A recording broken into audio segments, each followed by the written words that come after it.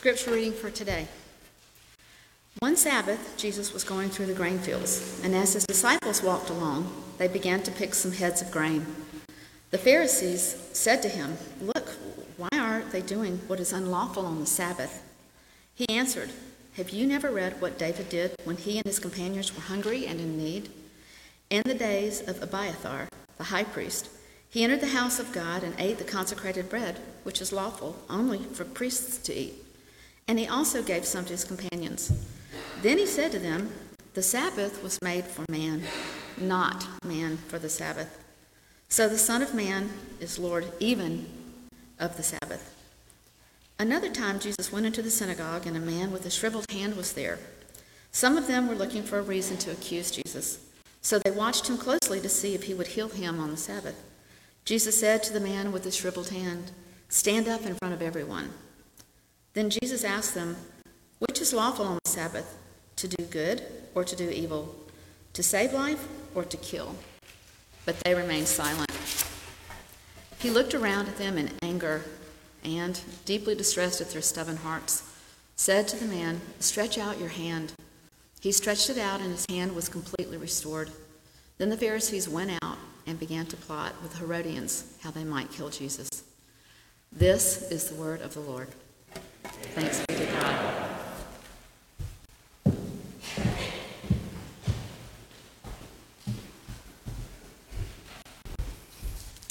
Thank you, Ronnie. My name is Kyle.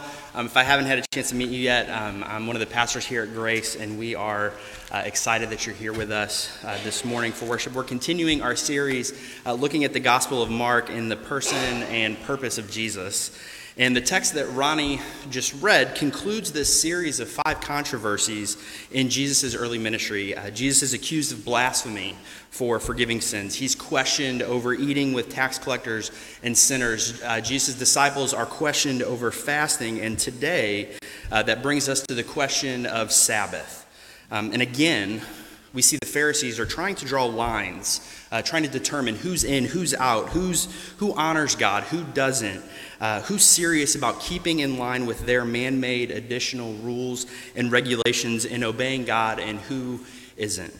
The Pharisees are trying to catch, they're trying to trap Jesus, and we see that Jesus turns their and our ideas about who God is, of what he's about, and what rest really means. It turns them on their head. And instead of this driving the Pharisees to awe and worship and changed hearts, it sends them to this unlikely partnership where they begin plotting how they can actually kill Jesus. So the question for us this morning is, how are we going to respond to this one who calls himself the Son of Man, the Lord of the Sabbath? So please pray with me, and we'll jump into our text this morning. Father, we thank you for your goodness and your kindness to us. We thank you for your faithfulness, for your word, for giving it to us. We thank you for the gift of Sabbath, and we pray that we would learn more about who you are and how you redefine rest and reorient our hearts towards you this morning. Help me to get out of the way and to exalt your Son, Jesus, here this morning. It's in Christ's name that we pray. Amen. Well, when I was a senior in high school, I was applying for the McClellan Scholarship at Covenant College. It was a leadership scholarship that was the largest one that Covenant offered, and so in February of my senior year, I went down to Covenant with the other 80-plus finalists for MAC Weekend. And during MAC Weekend, you go through what feels like a series of Herculean tragedies and obstacles and interviews to compete for this scholarship. And there's this interview, the one-on-one interview with a professor. There's a panel discussion and like a breakout session afterward. There's this interactive group game interview where they watch how you interact. And then there's the dreaded fishbowl interview. During the fishbowl interview, they give you a kind of group project to work on with a group of like 6 or 7 other applicants that you discuss around a round table. But the reason it's called the fishbowl interview is because while you're discussing the problem they give you, scattered around the room are these judges. And they're sitting, legs crossed, clipboards, and they're there to write notes, to critique, to judge you, to see if you measure up, to see if you have what it takes to be a McClellan scholar. And so I'm sitting there totally anxious. At this point in my life, it was probably one of the most anxiety-producing events of my life. I'm trying to put my best foot forward, trying not to step on the other applicants. I'm trying not to be dismissive, trying to keep us moving along. And it's a room full of high school students who are vying for a leadership scholarship. So you can imagine how fun that was. But meanwhile, you just have all these people around you evaluating you. Silently critiquing you, taking notes, checking things off on their clipboards. And the reason I tell you that story is because that's kind of like what we see the Pharisees doing here with Jesus and his disciples. They're like the fishbowl judges who are there to watch you, to watch Jesus and his disciples. And they're there to see if you and they measure up to the standards that they have for God's law concerning the Sabbath. You can almost see them. They're like, picked a head of grain, check. Healed a man's hand on the Sabbath, check.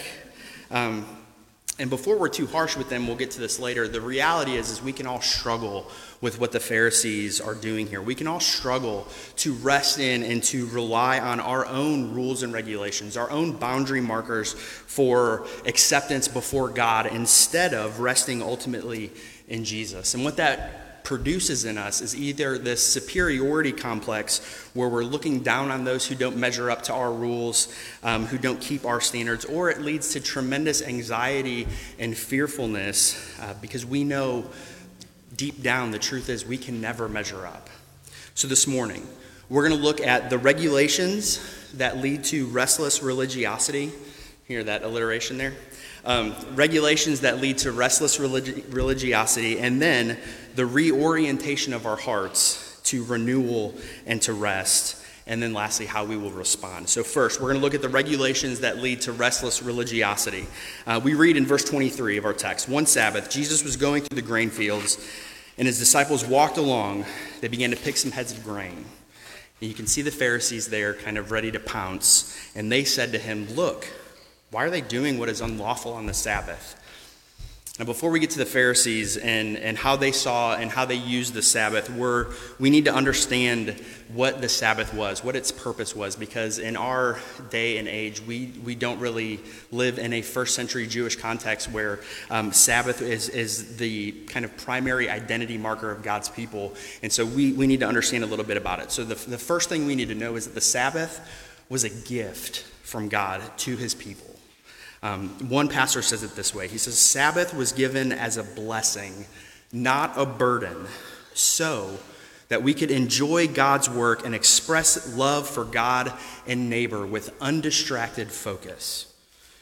The whole point, as one commentator points out, is that it's to raise us as human beings above the routine of our earthly labors each week to fulfill our unique privilege of living in a covenant relationship with God. Essentially, it's a date with God every week where God is just saying, "Come here, come with me. Let me show you how much I love you. Let me show you all I've done for you. Let me show you who I am and how much I love you. And I want you to enjoy that. I want you to celebrate that. I want you to rest in that. And I want you to express that and embody that to me and to those around you." It's a gift. It's to be delighted in. It's a blessing where you rest in and embody God's grace and mercy towards us. Jesus is by no means saying here, you can just ignore the fourth commandment. I was just kidding. That's not a big deal. I'm doing away with that. Jesus isn't doing that at all. He's not coming to destroy the Sabbath, but he's coming to fulfill it. So the Pharisees, they really started from God's word and their desire to obey God and to honor the Sabbath and to keep it holy. But in their zeal to show their obedience and their devotion to God, they came up with this list of 39 additional man-made laws in addition to Scripture to try to protect the Sabbath and its keeping. But in reality, they were going against God's design for the Sabbath, and despite all their efforts to keep the Sabbath perfectly, they're actually breaking it.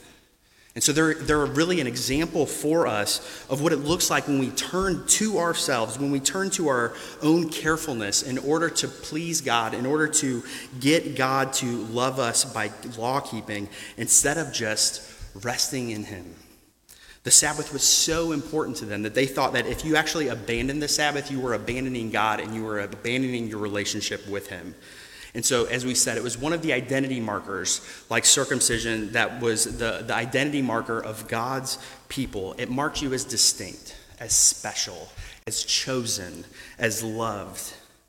And it became this matter of nationalistic pride, so much so that they would actually rather die than desecrate the Sabbath by fighting, even in self-defense, against a warring nation during the Sabbath. So this list of 39 rules that they had, you could walk this far, but not that far. You couldn't work. You couldn't pick a head of grain. You couldn't apply medical attention to someone unless they were. It was a life or death situation. So if you had a broken bone, you got to wait till tomorrow. We can't set it today. So there's no first aid for God's people on the Sabbath.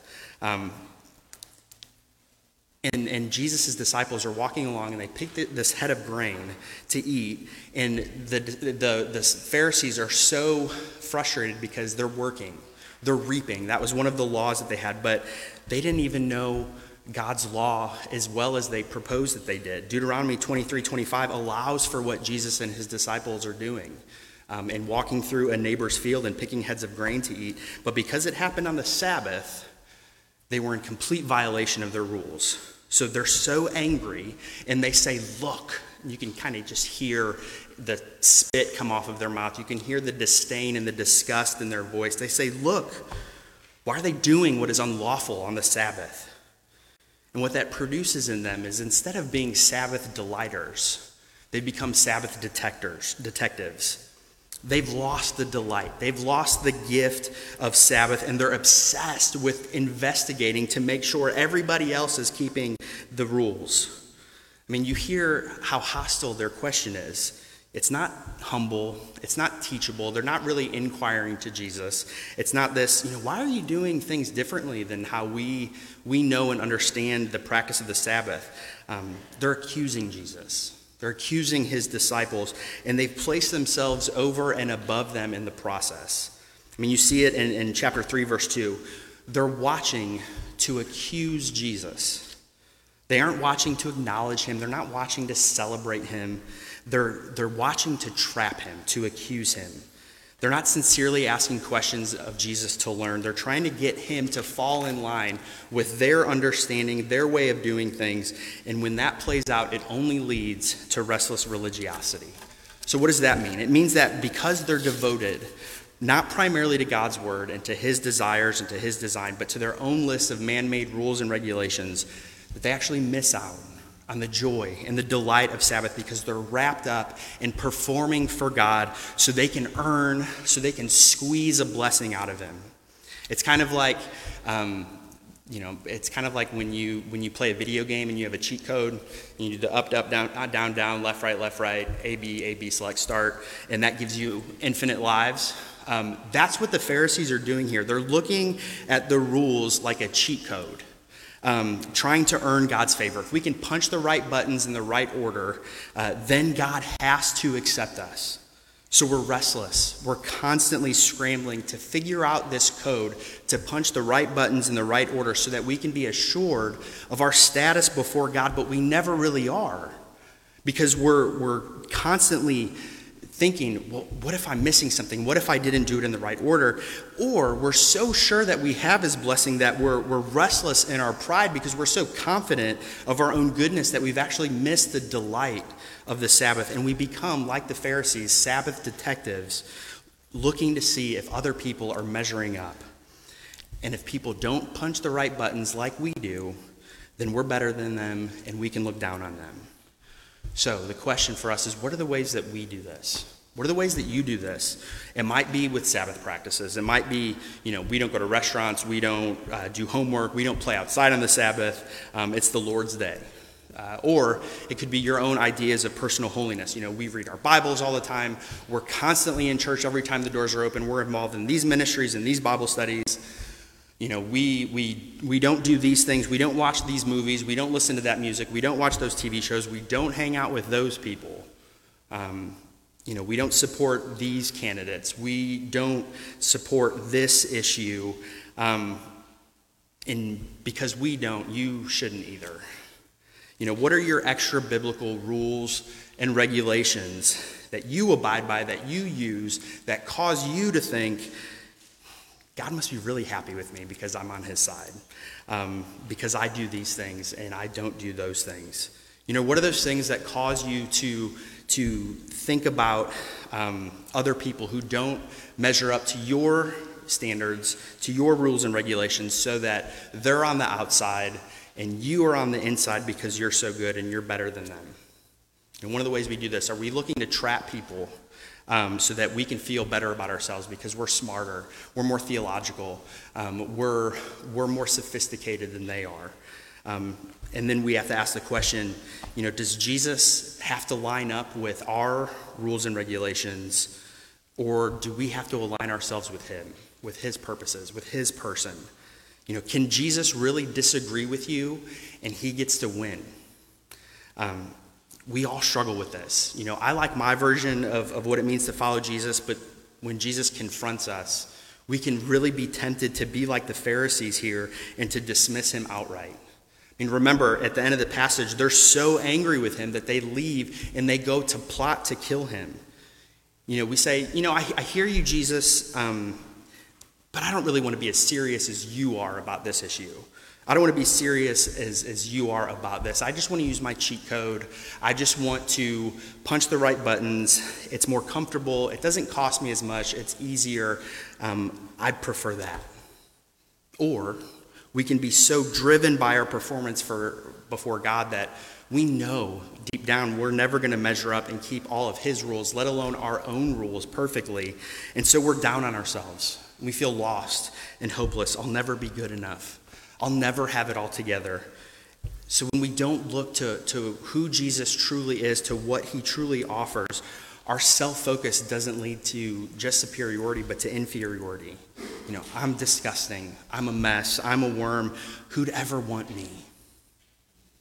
And that leads us to our second point, the reorientation of our hearts to rest and to renewal.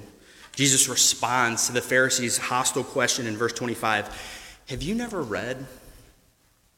And you can see the prideful, disgusted look on the Pharisees' faces. They're like, what?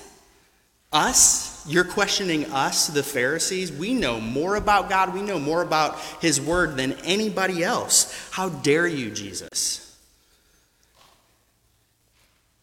And Jesus goes right there to the heart of their idolatry, to their pride, that they know everything about God, that they know him, that he loves them, and that they know more than everyone else. And so what do we learn here? Just really simply, we learn that we need to read God's word and spend time in it if we're going to know who he is. If we're going to know what he's about and the kind of rest that he offers and what he's calling us to, we have to spend time with him in his word. Or are we more convinced, more preoccupied, more interested in our own man-made rules and regulations rather than his revealed word to us?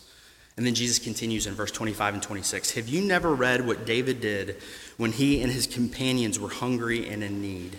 In the days of Abiathar, the high priest, he entered the house of God and ate the consecrated bread, which is lawful only for priests to eat. And he also gave some to his companions. Jesus is playfully teasing the Pharisees here with his answer. He doesn't deny that he's out of accord with their understanding of how to traditionally practice the Sabbath, but he pleads special circumstances here, and he pleads scriptural precedent. But more than that, Jesus is doing something amazing, really subtle here. He's putting himself on par with King David.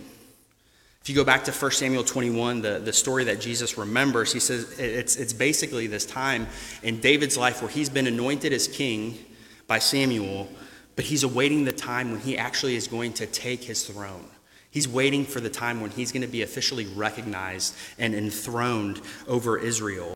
And that's what Jesus is doing here. He's making this really heavy claim where he's the king that David was pointing to. He's the king that they're actually longing for. He's the anointed king in his baptism, and he's waiting to be officially recognized and enthroned through his death and resurrection and ascension. So Jesus is saying here that as the would-be king, I get to kind of bypass your normal rules and regulations. Your man-made traditions don't apply to me. And then he presses in on this further when he says, the Sabbath was made for man, not man for the Sabbath. So the Son of Man is Lord even of the Sabbath. This is the second time in Mark's gospel where Jesus refers to himself as the Son of Man, as the messianic figure from Daniel 7, whose arrival and whose enthronement signal the start of God's kingdom. He's saying, that's who I am. I am the Messiah. I'm the true representative human. I'm the king you've been longing for, who has all authority over everything, including your institutions and your religious institutions. And more than that, Jesus is even saying, I'm the creator God. I'm the one who gave you the gift of Sabbath in the first place. I get to say how it's kept. I get to say how it's followed. I get to say how it's honored.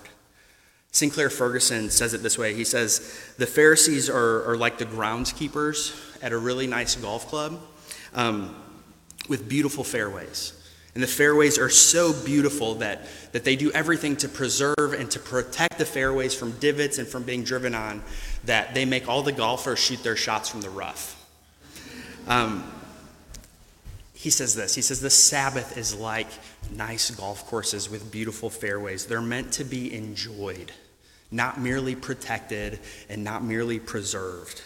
And then Jesus expounds on that further in chapter 3. Again, the Pharisees are circling around him. They're in the synagogue. They're watching, ready to accuse him, and they're ready to see if this Jesus is going to heal this man on the Sabbath. And remember, when Ronnie read, this guy's in the synagogue with the withered hand. He isn't dying. He just has a withered hand. It's paralyzed. He can't move it. He can't work properly. So according to their rules, his life is in an imminent danger. And so to heal him on the Sabbath would be a violation. And the man doesn't ask to be healed at all. He's just there thinking he's going to church on Saturday. He's like you guys, like right now. And then if I were to stand up and be like, Jeff, I need you to stand up, please. Everyone would be like, what's going on? That's what's going through this guy's head right now. What's going on? And Jesus calls him out. He says, stand up, rise up in front of everyone, because Jesus is about to show us what Sabbath is all about. And he asked the Pharisees, what's lawful on the Sabbath? To do good or to do evil, to save life or to kill? And they remain silent. And Jesus looks around in fierce anger and deeply distressed at their stubborn hearts, deeply distressed at their willful hostility, their hard-heartedness. And he doesn't touch the man. He just says, stretch out your hand. And the man stretches his hand out, and it's completely restored. Again, notice Jesus' graciousness and his pursuit here. He's the one that takes the initiative. This guy doesn't ask to be healed, but Jesus pursues him and uses this as an opportunity to show us and to show the people in that room what Sabbath is all about. He says Sabbath is not about your rules and your regulations. It's about my renewal. It's about my redemption. It's about restoring the broken. It's about filling the empty. It's about repairing that which has been broken and feeding the malnourished. It's a blessing. It's a gift to be enjoyed. And Jesus, in this moment, in this story, delivers both the Sabbath and this man from their states of distress. The word restore there means that Jesus is interested more than just physically restoring his hand, but in restoring him completely, bringing him about to a fullness of life. Jesus is saying the Sabbath is a time for doing good, particularly for the relief of suffering. It's for setting things to right, to bring my kingdom. It's for celebrating and enjoying the beauty of my creation, for renewing and restoring that which has been damaged and broken by the fall. So Jesus completely reorients and redefines rest. He completely reorients our hearts around what Sabbath is truly to be about. It's to be a day of joy, not to be a day of drudging obedience. One commentator says this positive approach by Jesus toward the Sabbath is so elastic that it's hard to rule out any act which is not in itself unacceptable. Jesus is declaring the Sabbath is a gift, and it's a gift that's meant to be enjoyed. Do you know this Sabbath? Do you live this way? Jesus redefines rest here. It's more than just stopping your work one day a week. It is that. Stopping from your work is actually practicing the gift of renewal that Jesus offers, and it's good for us to follow God's design for rest and his example from resting from our work one day a week. But we have to ask the question, why did God rest on the seventh day? Was it because he was so tired? God doesn't get tired, and so it can't be because of that. It's because he was finished. It's because his work was complete. It was beautiful. It was done. And he was there to enjoy it, to enjoy his creation. That is why he rested. And so it's good for us to stop one day a week, to rest for a day, to acknowledge that we're not God, that we're not in control of the whole world, that we can resign ourselves to the reality that we are not in control of the world, and God is. It's good for us to practice rest and renewal and let God be in charge of running the world. Scotty Smith says it this way. He says, sometimes the godliest thing you can do is to take a nap. And what he means by that is when you take a nap or when you go to sleep, you're actively saying, I am not in charge of the world. The world is going to continue to spin. People's lives are going to continue to flourish. People's problems are not going to go away. I'm not actually in control of this, but God is, because we know from Scripture that he never rests. And he's constantly, through Jesus, interceding on our behalf. And so we can trust him that he's actually in control. But it's so much more than just that one day taking off. Hebrews 4:10 says this, for anyone who enters God's rest also rests from his own work, just as God did from his. So what's the work that the writer of Hebrews is talking about there? He's talking about the works of obedience, which we use to try to earn God's favor and acceptance. That's the work that we can never complete, that we will never accomplish. We will never be able to work hard enough and be good enough to get God to love us and to get him to accept us. There's a rest of redemption that Jesus is pointing to here. Do you know the other time that God rested after something was finished?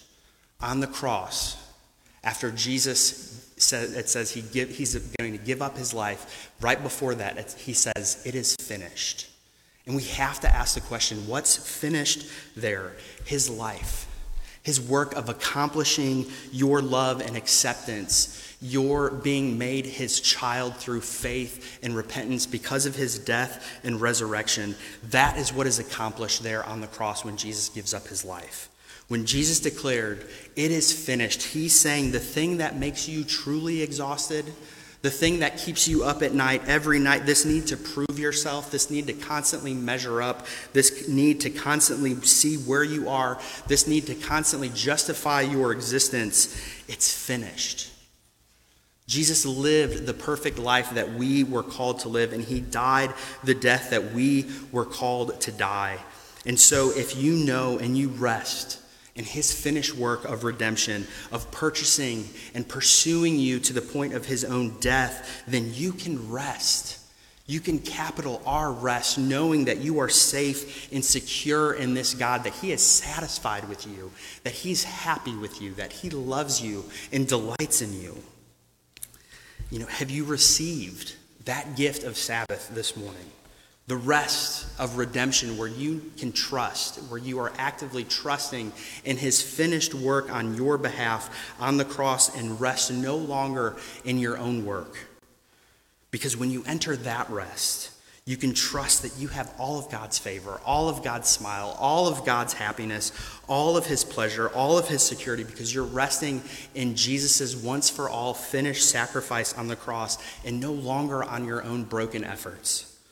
Jesus is shouting to us in the healing of this man's hand. The Sabbath is about my rest and my renewal and my redemption. Jesus shows us what Sabbath really is here. Mary Healy, a commentator, writes this.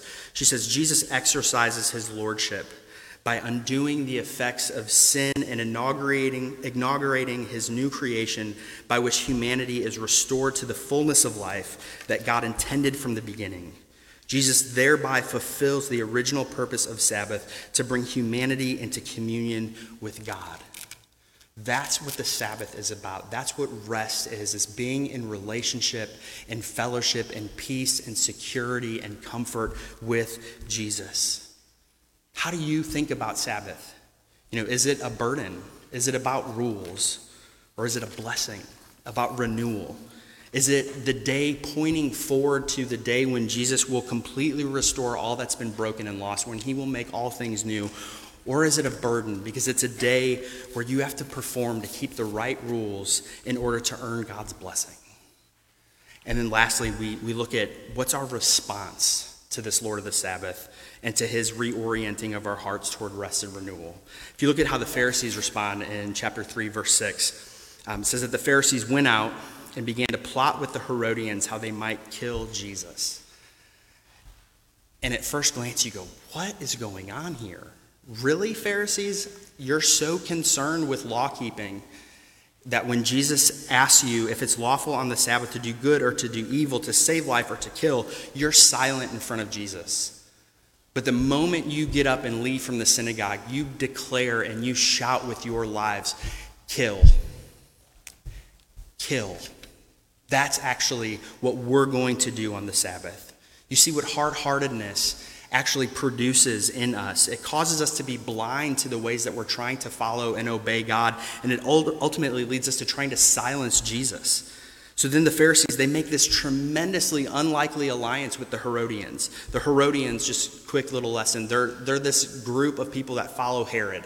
He's the Roman appointed king over Israel at the time. These are two groups that cannot be further apart. This is way further apart than Republicans and Democrats. This is like not just separated by an aisle, like they're separated by like a chasm. The Herodians are this corrupt, pagan group of people with pagan values that celebrate the Greco-Roman culture and are opposed to everything that the Pharisees are about. They're this licentious, corrupt, pagan group, and the Pharisees are this conservative, moralistic, legalistic, righteous, religious group. But what unites them? What creates this unlikely alliance? It's, let's kill Jesus. That's what unites them. And we see here that we see the irony of what hard-heartedness produces in the Pharisees. They're so concerned with their rules, with their regulations of keeping the Sabbath, that they immediately plot to go kill Jesus on the Sabbath. Like, you shouldn't do that any day, let alone the Sabbath. But before we're too hard on the Pharisees, Jonathan Edwards has some really pointed words for us. He says, we are all would-be Jesus killers. When Jesus challenges our man-made rules and regulations, when he challenges our rule keeping, when he challenges the place that we turn to look to for our love and acceptance of God, we too try to silence him. We make alliances with people and groups and echo chambers that help us ignore Jesus and do what we think is best. That's why we need each other. That's why we need community and fellowship and the church to call us back to resting in and relying upon Jesus and his finished work that we find in the gospel, of believing the good news of the gospel that though we're broken, rebellious, disturbed, and hateful sinners, the God of the universe has come to rescue and to redeem us, to call us back to himself because of his goodness and grace, and he calls us to lay all of our work down, all of our hard-heartedness down, and to rest in his love and his grace. Because the reality is if we hold on to our rules and regulations, if we grip them so tightly, it's going to lead to a restless religiosity where we'll miss out on the gift, on the beauty of Sabbath and what Jesus is calling us to, of having our hearts reoriented and renewed by his rest and renewal and redemption so that we can glory in his finished work on the cross. It's only when we stop resting in ourselves and rest in Jesus' finished work on the cross that we will truly participate in his rest and his redemption. Colossians 2:16 and 17 says, therefore, do not let any man judge you by what you eat or drink, or with regard to a religious festival, a new moon celebration, or a Sabbath day.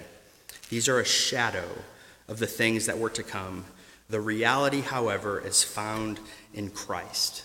True Sabbath, true and lasting and real rest is found in Jesus. It's found in the Lord of the Sabbath, who came to fulfill true rest in him through his life and his death and his resurrection and ascension. Do you know him this morning? Can you rest, not because you're good enough, but because you're his? Please pray with me. Father, we thank you for your faithfulness to us, for giving us your rest, for sending Jesus to redefine what rest means, to reorient our hearts towards you, to rest in you and your finished work on our behalf. Father, we ask that you would not let it be true of us that any of us leave this place hard-hearted this morning, that we would not, after hearing and seeing you and meeting with you and your people, turn away hard-hearted, looking to silence you, looking to put you away. Help us to celebrate, to partake in and embody the gift and grace of your Sabbath. Father, we love you. We praise you for your goodness. It's in Christ's name we come. Amen. We come now to our time of communion. This table is not the table of our church. It's not the table of our denomination. It's Jesus' table for his people.